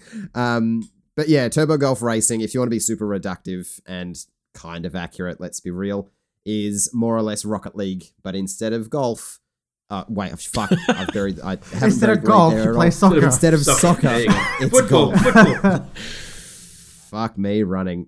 So yeah, you're all in bulky little cars. You're racing through one of 30 different courses, and you're blasting your golf ball towards the hole. First person to sink their ball in the hole is the winner of that course. Very, very simple concept, very Rocket League. You've got a jump, you've got a dash, you've got a boost, a flip, and you can glide. So gliding's new. That's fun. But yeah, there are 30 different courses split across 3 different biomes. Unless you were actually told they were different biomes, you wouldn't know because they all look very, very similar. But the courses are well put together. They very well guide you towards the hole. They have lots of ramps and lots of little these little floating circles that kind of launch your ball in the right direction if you manage to hit them in the correct way. So they flow well, but they're all very, very similar. So I'm hoping full release, there might be a bit of variation to them eventually. It's 8 player, but you can't mess with each other's balls. They're all just kind of ghost. What's the point balls, of playing I with your guess. friends if you can't mess with their balls? It's a missed Yeah, well, opportunity. you can you can mess with the cars in certain ways. There are little pickups like missiles and shields and kind of Mario Kart-esque sort of thing. So there's little ways that you can kind of mess with people to get an advantage, but there's not a huge way to grief people, I think, is the main thing, because you'll definitely get those assholes that just piff your ball into the out-of-bounds zone and just do that instead of playing the game. So that was refreshing. You can kind of just play your own game and not worry about it too much. Where it kind of gets a little bit dicey is with cores, which are more or less permanent power-ups that you unlock and can lock onto your car, which there's passive and powers. So the powers can be like, when you activate it, the ball magnetizes to you, so you can like drag it to your position, which I kind of just sat on the hole and then use the magnet to pull it in. Sounds similar to like the Rocket League Labs or whatever. Yeah. Yes. But instead of it being randomized, you can choose exactly what you use. So I feel like that could get unbalanced super, super fast. But hopefully the devs are just really on top of it. So I don't know. We'll wait and see. There is a single player. It's super basic. It's just time attack. And there's like stars involved. So if you get it within 30 seconds, 3 stars, a minute, blah, blah, blah, blah, blah. It's very bare bones, and a lot of the unlocks are tied to that single player as well, which is a little bit rough. So hopefully they expand on that as well. But there's a good foundation here. Like it's a pretty basic game in all, and I'm not ready to drop one of my other party games to kind of fill in with this one. But it's fun, so I'm keen to see where they go from here. I think the devs have said it's going to spend at least 12 months in early access, which in this circumstance, I think is probably an okay thing. And they can just kind of build a small community who push forward new ideas, and they can expand on it in the long run. So yeah, it's decent, and I'm keen to see where it goes. I definitely haven't built like a winning strategy as to how to win matches, but Nathan, you probably know a little bit more about strategy and strategy games. You've been playing the Deerfield Chronicles. A preview. Could you? I'll give you. I would have loved so much. He's like, it's not a strategy. I didn't. All he had to go off of here was the Deerfield Chronicles. No context. He pulled strategy out. I consider that pretty admirable. Yeah, I'm pretty happy with it. I But yeah, almost gave you a more. segue as well. I was just about to interrupt with a segue for you. No, I had one too. I'll take my hat off there. Oh, everyone but me. Well done, guys. Look.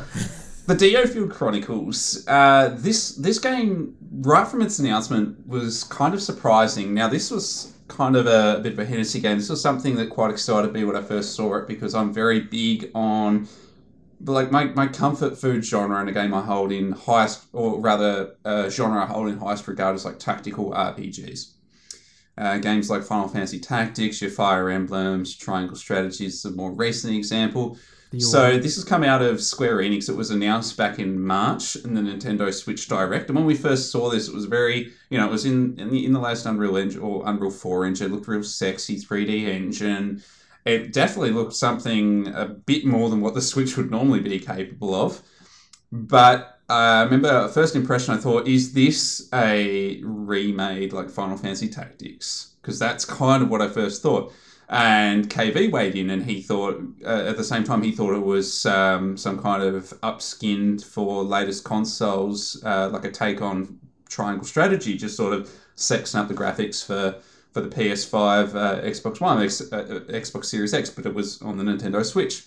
So we skip forward. This isn't strictly speaking, this isn't a tactical RPG at all. This is actually more of a real-time strategy flavor of, again, kind of tactical RPG. It's a weird mesh, this one. The Deerfield Chronicle was pulling from many different, many of its contemporaries, and I'll go into that in a moment, but the biggest one for about one, maybe two listeners that this would be relevant to is this is very much in the style of Valkyria Chronicles from Sega. So, like that game, you will effectively the game sort of is taking place in a kind of real-time motion as things are moving forwards, but you can constantly sort of toggle this pause, but the game does it for you in Valkyria Chronicles. Over here, the same thing is happening. So when you go, you'll be going into these top-down battles. in these sort of small towns, villages, countrysides, quite confined. They're often on raised plateaus to give you this sort of almost like a tabletop experience. Your party will be comprised of 4 characters. They're usually fulfilling pretty standard archetypes of like knight, assassin, rogue, healer, ranged archer. And you'll be maneuvering that party of 4 through the battlefield, cleaning up bandits, typically, from the demo, until you've wiped them all out and you've succeeded in victory. So this is all playing out in real time. There's no turn order to any of this. One of the things that you would normally struggle with on a console will be real-time strategy games, and it's still a little bit fiddly here. It can be a bit tricky constantly trying to flick between your 4 units. It's not elegant. I don't know how the game figures out which character you're trying to select, because the cursor is always doing different things to what the game is thinking that you're doing. So you can switch between your characters with L1 and R1, but it's always a bit of a gamble as to which character is going to be selected first when you press one of those buttons. When you select a character and then you're going to move said character, you can plot out sort of up to 3 moves for them. So it might be like 3 movements in a kind of, maybe it's sort of skirting around an enemy's perimeter. So you might give them 3 coordinates to go to in a succession, or 2 coordinates and then an attack. And so you'll be constantly going into this toggled pause time state to constantly rejig where your characters are positioned, because one thing that you'll find is that your characters are rather squishy and you can only get 2 potions for your entire party, and there's not much in the way of heals. So combat's quite challenging and you don't want to be taking many risks. You can't rely on a healer to do all the healing because magic pool's also very limited, and again, there's not much in the way of being able to top it up. So this game also has a kind of resource management built into it that you're not very aware of. The game doesn't usually telegraph to you how many enemies you're going to be fighting in a battle, because they'll constantly just be popping up by surprise. So one of the risks here is that you blow your load early, you use your potions, you use your heals and everything real early on in the fight, you've got nothing left and you lose.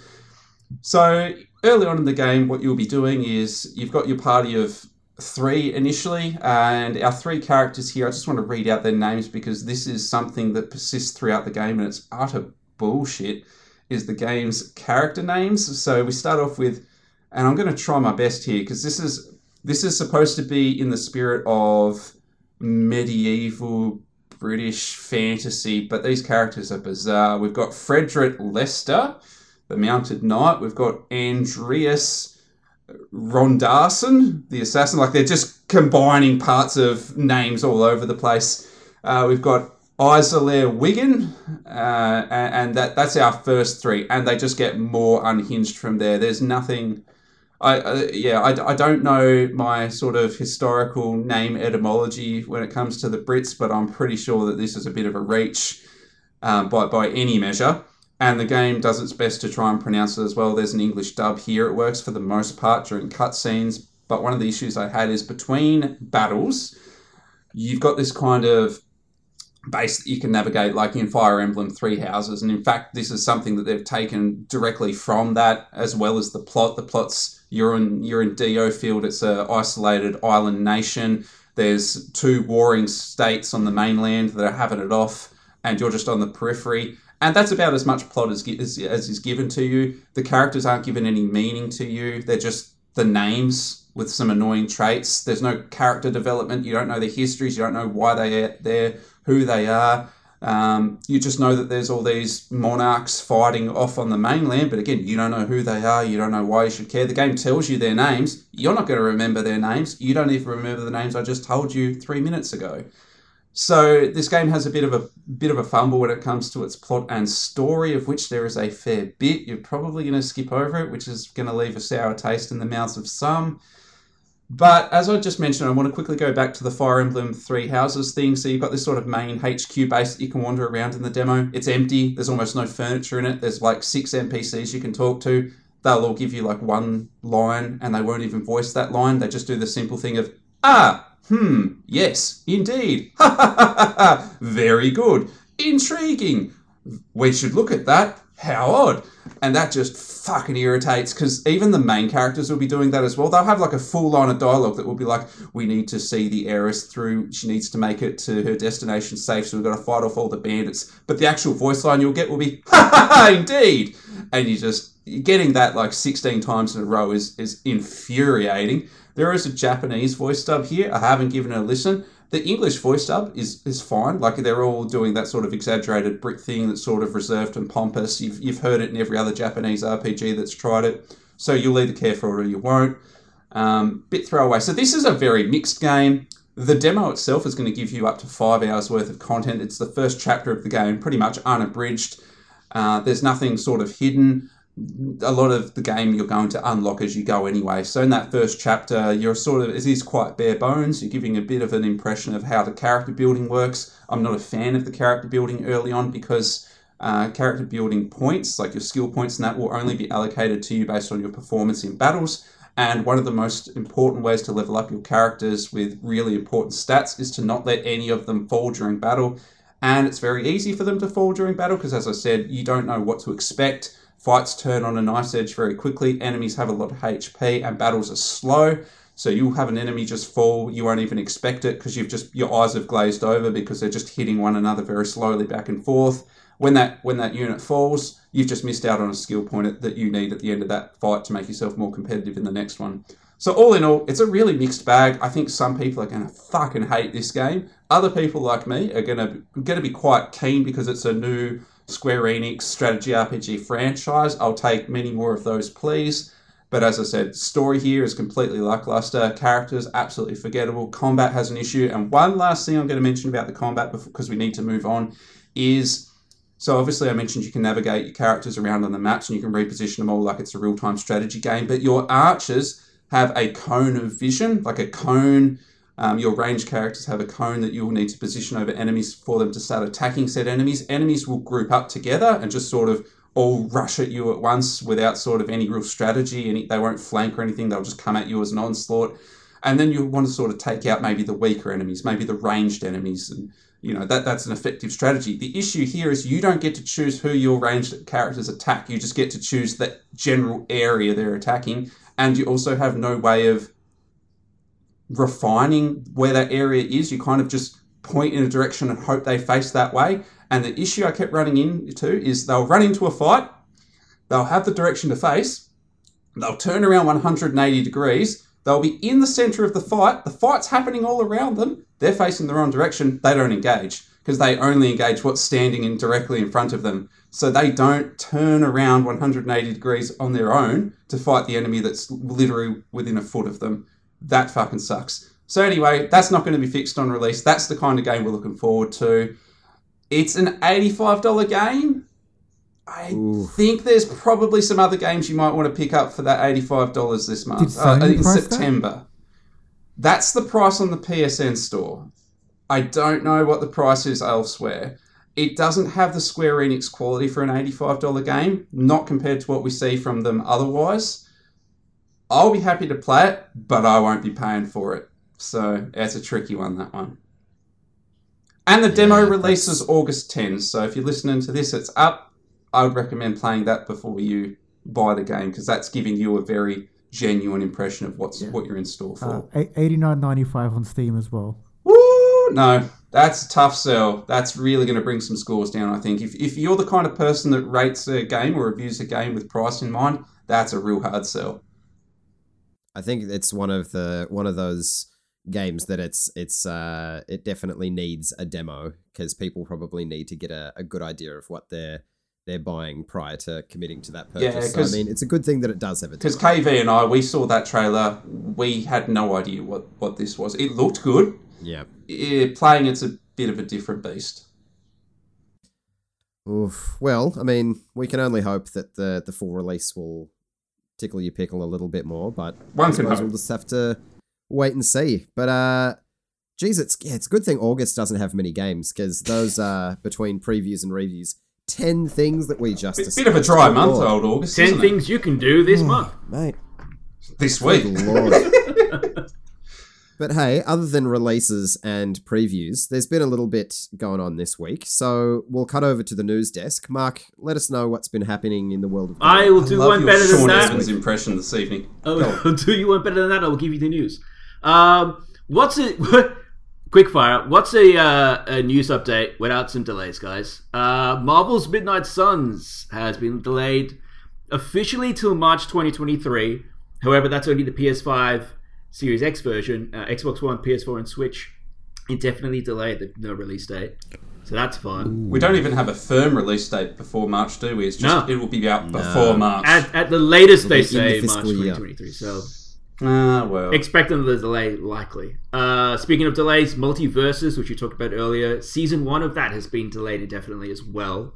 That was supposed to include Morty as part of that pack, so no date on that either.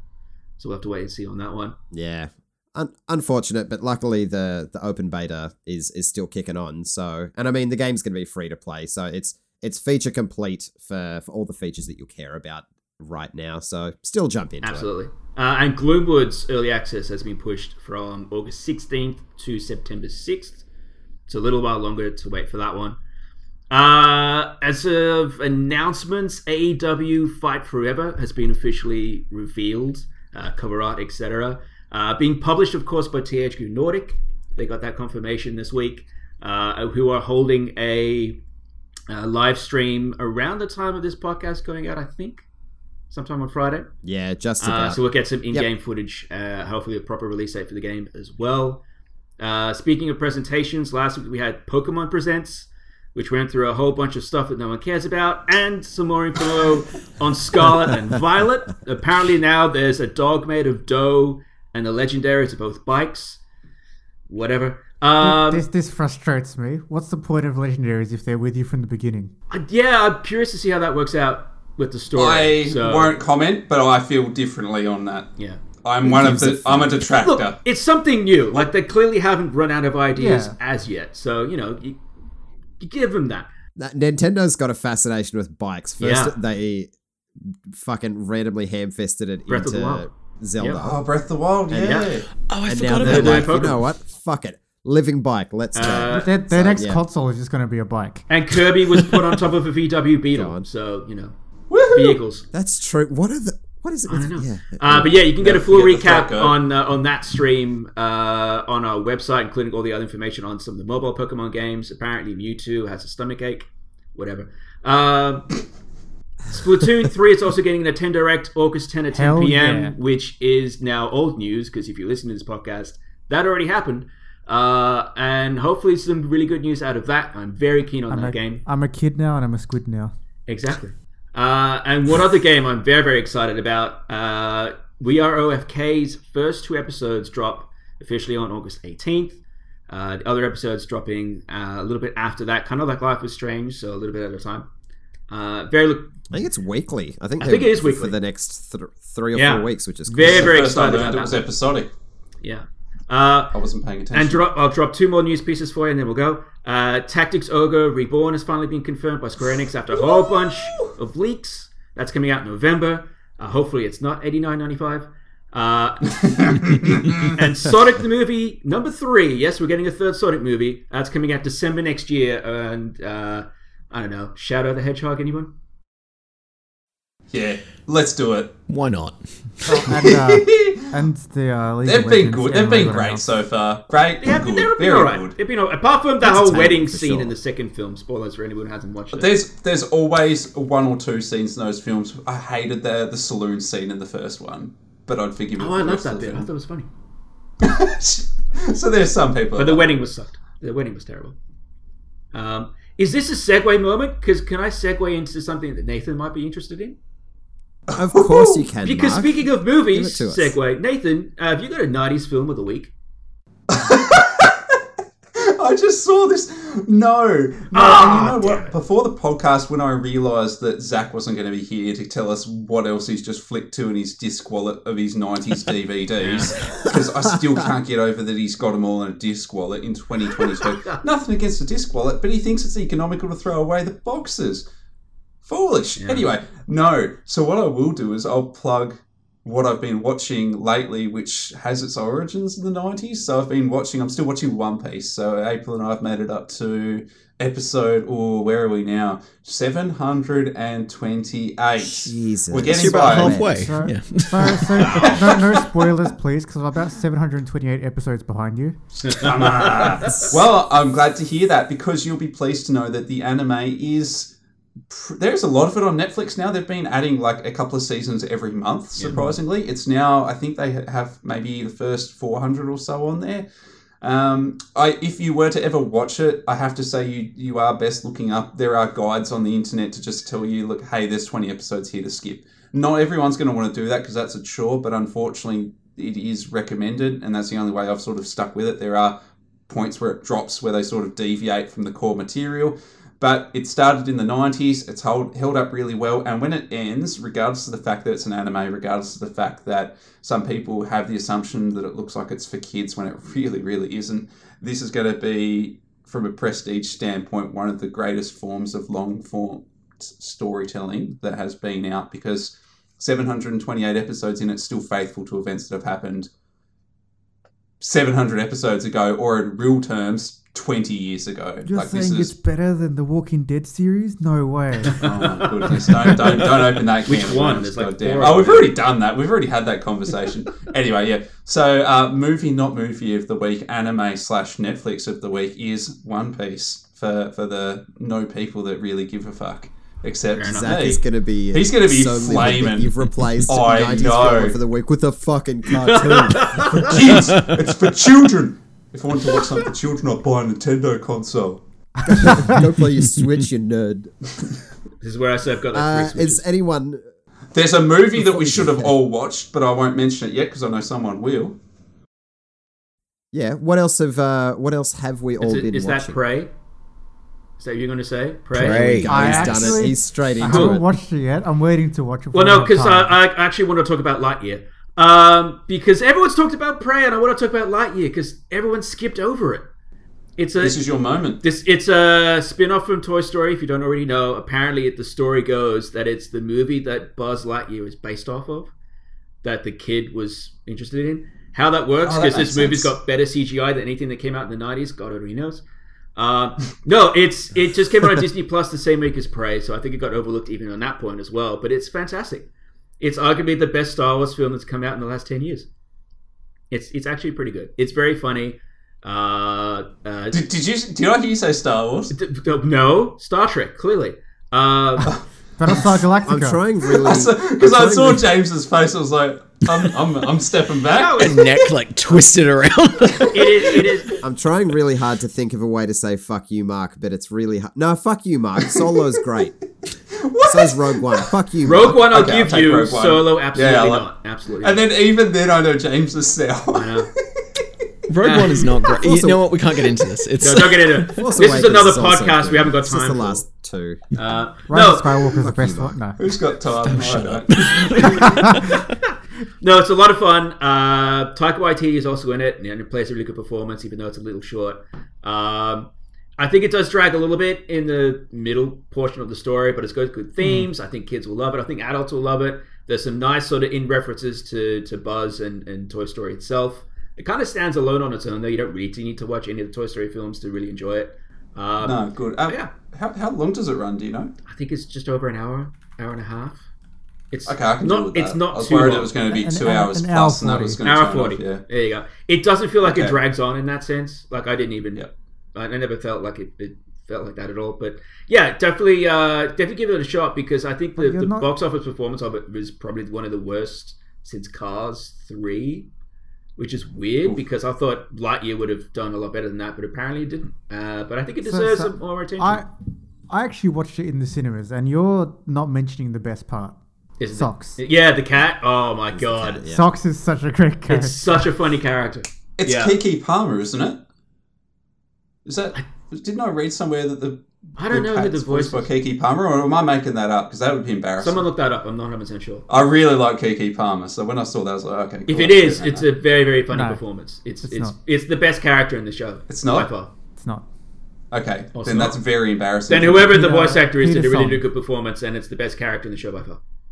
I don't know where I read that, so I've really put my foot in it. Moving on. Well, enough of this bullshit for kids. Oh, sorry, my bad. Who here, raise of hands, has watched Prey? So for all the viewers, that's 1, 2, 3. That's I three. actually, Mark, you I haven't. actually watched Lightyear instead. Sorry. Hey, he's I will not get old to enough. it. I will Fuck get you, to Mark. it. Nah, fair I'll enough. get to it. Fair enough. Nathan, give me a quick rundown thoughts about how it's the best Predator movie since the original. Everyone's saying that, and I'm going to throw my hat in and say I enjoyed it more than the original. Ooh. Oh, All right. Nah, fair shout. Pitch me as to And why. I was so impressed. It's a beautiful film. It shouldn't... When you think of a Predator film and you're thinking action, horror, action thriller type of film, you're not thinking a goddamn sexy trek through, sort of Native American wilderness, but it's beautiful. And then the action scenes bloody kick. It'll have your heart pumping. April's watching it with me. She's not much into that kind of film. She's like hooting and hollering. It's almost like watching a sport. You sort of get into it, and it's it's a crowd pleaser, man. And the whole crowd was just us two on the couch. I hate to be one person there just sitting by myself. I'd want a crowd around me. Yeah, it kicks all kinds of ass. It is really. I think it's the nostalgia talking when I say that it can't be better than the original, but it is.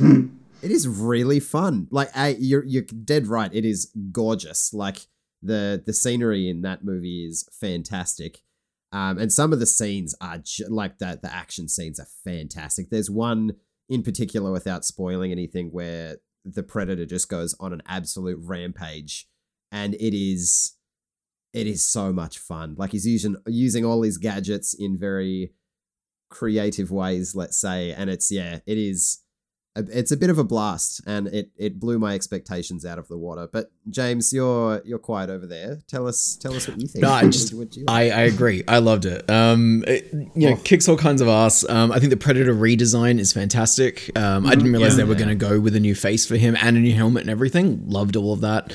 Like you said, it's beautiful to look at. I kind of like the way it flips the expectations of the franchise being like this hyper military, hyper masculine, very like technology forward franchise, and just strips all of that away and says, no, all you really need is like a pretty forest, a compelling protagonist, and you got your movie. Really, really good shit, and a great dog. Just a great dog. Oh yeah, very good dog. Such a good boy. Mm-hmm. Apparently, it wasn't a trained acting dog. Like, it was a rescue. I read somewhere. Just a random dog that walked on set. Yeah, which I think might have been why some of the animals were CGI, just because there were some limitations of using a dog that's not traditionally trained for that environment. Yeah. All right. Well, I mean, hopefully he gets more roles going forward. She? Now that he's fresh on the I scene. think it was a She? might have been a female. She. Oh. I'm so sorry. But yeah, But great a dog. fantastic, Very, yeah. very So good dog. we'll get Brilliant a supporting actor, right? we'll get a great dog and soft Yeah, for CGI sure. spin-off in the future then.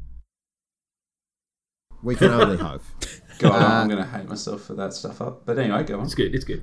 But I tell you what, we've talked movies, we've talked a shitload of games. What do you reckon we bounce out of here? Oh, thank fellas? God. I mean, oh yeah, okay. All right, cool. Before we go, James, when are you and I going to hijack a podcast episode to talk about Bloodborne? I mean, I'm ready right now. Let's go. All right, I'm I'm out. always ready for that. 'Cause, there's not enough Bloodborne appreciation on here. No. You are walking Bloodborne appreciation. I am. Come on. If now. you get a Get that Bloodborne checked. episode, I'm getting an entire episode dedicated to Kirby. I'm putting it out there. There'll have to be That- like a that's best fair. of well played episode. And it will obviously make an appearance. Yep. Hint, hint. Wink, Obviously. Yeah, for sure. No, we'll pitch it to the boss. It'll go as far as that. No. This Thank is you our for pitch to the boss. If he doesn't hear it, then that's his problem. So the typical Yeah. Zach outro is, oh, fucking thanks if you're still hanging around. The 2 or 3 of yous loyal listeners really appreciate it. Shout out to the hater of ice cream in mugs. I refuse to give him a shout out. He knows who he is. What's the likelihood he's spending tonight? Just microwaving milk. Probably. But for everyone else, thank you for sticking with us. Absolute monster of an episode. If you want to check out any of the content that we have spoken about, jump on over to well-played.com.au, give all our articles a read. There's a lot of great stuff on there at the moment and plenty more to come. Until next week, though, when hopefully Milkmaster has risen from his shallow grave, we'll see you then. No. It was the Master Milker, wasn't it? I remember hearing a Milker. End the show. End the show now. Please, dear God, end the show. Done. Ciao. Bye now. Bye.